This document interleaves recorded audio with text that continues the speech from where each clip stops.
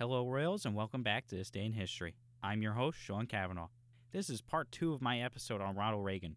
If you haven't heard the first one, please go listen to that one. Anyway, let's get to the history. Ronald Reagan would also play a significant role in the Cold War. Whereas previous presidents sought to ease tensions with the Soviet Union, not Reagan. Reagan went on the offensive in terms of pressure on the Soviet Union. Reagan ordered massive military spending and missile deployment. This not only put pressure on the Soviets, but also increased the deficit, as discussed previously. Reagan would also start the Strategic Defense Initiative, or Star Wars.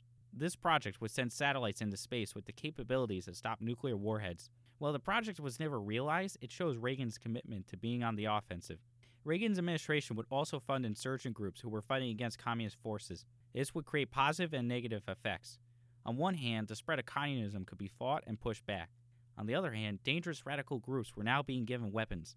This would be the case when the United States invaded Afghanistan and found that the weapons they paid for were now being used against them. This also brings me to my next event, the Iran-Contra affair. In one of Reagan's attempts to fight the communists, he armed the Contras, a Nicaraguan rebel group. Problems arose when Congress passed a Boland Amendment forbidding the CIA and Department of Defense from funding the Contras.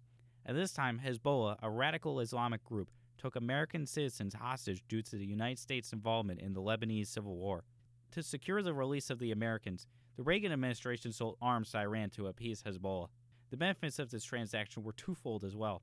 The funds from the sale could also be used to fund the Contras since government money couldn't be used to support them. This was all done behind the back of the American people and Congress. This would be a major blemish in Reagan's legacy. On paper, the blame on Reagan barely stuck, considering he was the Teflon president after all.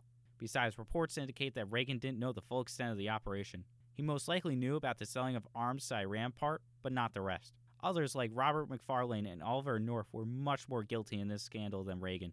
Moving on to another foreign policy issue, the United States would invade the island of Grenada. The leader at this time, Maurice Bishop, had been overthrown by Bernard Cord. Reagan was worried about the situation there due to the American medical students being present there, along with the Soviet military buildup as well. Reagan would deploy troops and they would win within 2 days of fighting. While internationally the invasion was condemned, Reagan received much national support. Moving on to an event in the same vein, the United States bombed Libya in 1986. This was due to Libyan involvement in a terrorist attack in Berlin that injured 63 American service members. Reagan wanted to stop Gaddafi's, quote, ability to export terrorism. Using British air bases nearby, American jets launched and conducted airstrikes on particular targets in Libya. Just like the invasion of Grenada, it was condemned internationally. And just like the invasion of Grenada, the American populace viewed it as a success. The final overarching event that I think I should mention is the AIDS epidemic. During the 1980s, the AIDS disease spread throughout America. Doctors were unable to comprehend and treat this disease. Nobody knew what caused the disease, how it spread, or its symptoms. The Reagan administration did not take much action against the epidemic, which has been criticized by many. However, Reagan's stance would change when his friend Rock Hudson died from the disease. With the passing of his friend, Reagan started to pay attention to the AIDS epidemic, asking for C. Everett Koop to write a report on the epidemic. Reagan also proposed $2.8 billion in AIDS research funding, though this was criticized by Democrats. The amount would be raised to $5.6 billion. I think I've covered everything that I consider to be important about Reagan. Sure, there are other things to mention, but I would be here even longer if I did say them. Now, it's time to the conclusion for this two-parter. To answer the question of whether Reagan was the best U.S. president, the answer is no. Personally, other presidents such as Abraham Lincoln, Teddy Roosevelt, or George Washington can claim that title. However, was Reagan a superb president? I think that's likely. Reagan was instrumental in ending the Cold War and helping the economy to recover after the Carter presidency. Reagan was a pillar of national unity. Reagan did have his faults and wasn't infallible, though. He drove up the national deficit, and his fight against communism often went too far. I will say that the good outweighs the bad with Reagan, so I think it's okay to say that he was an excellent president.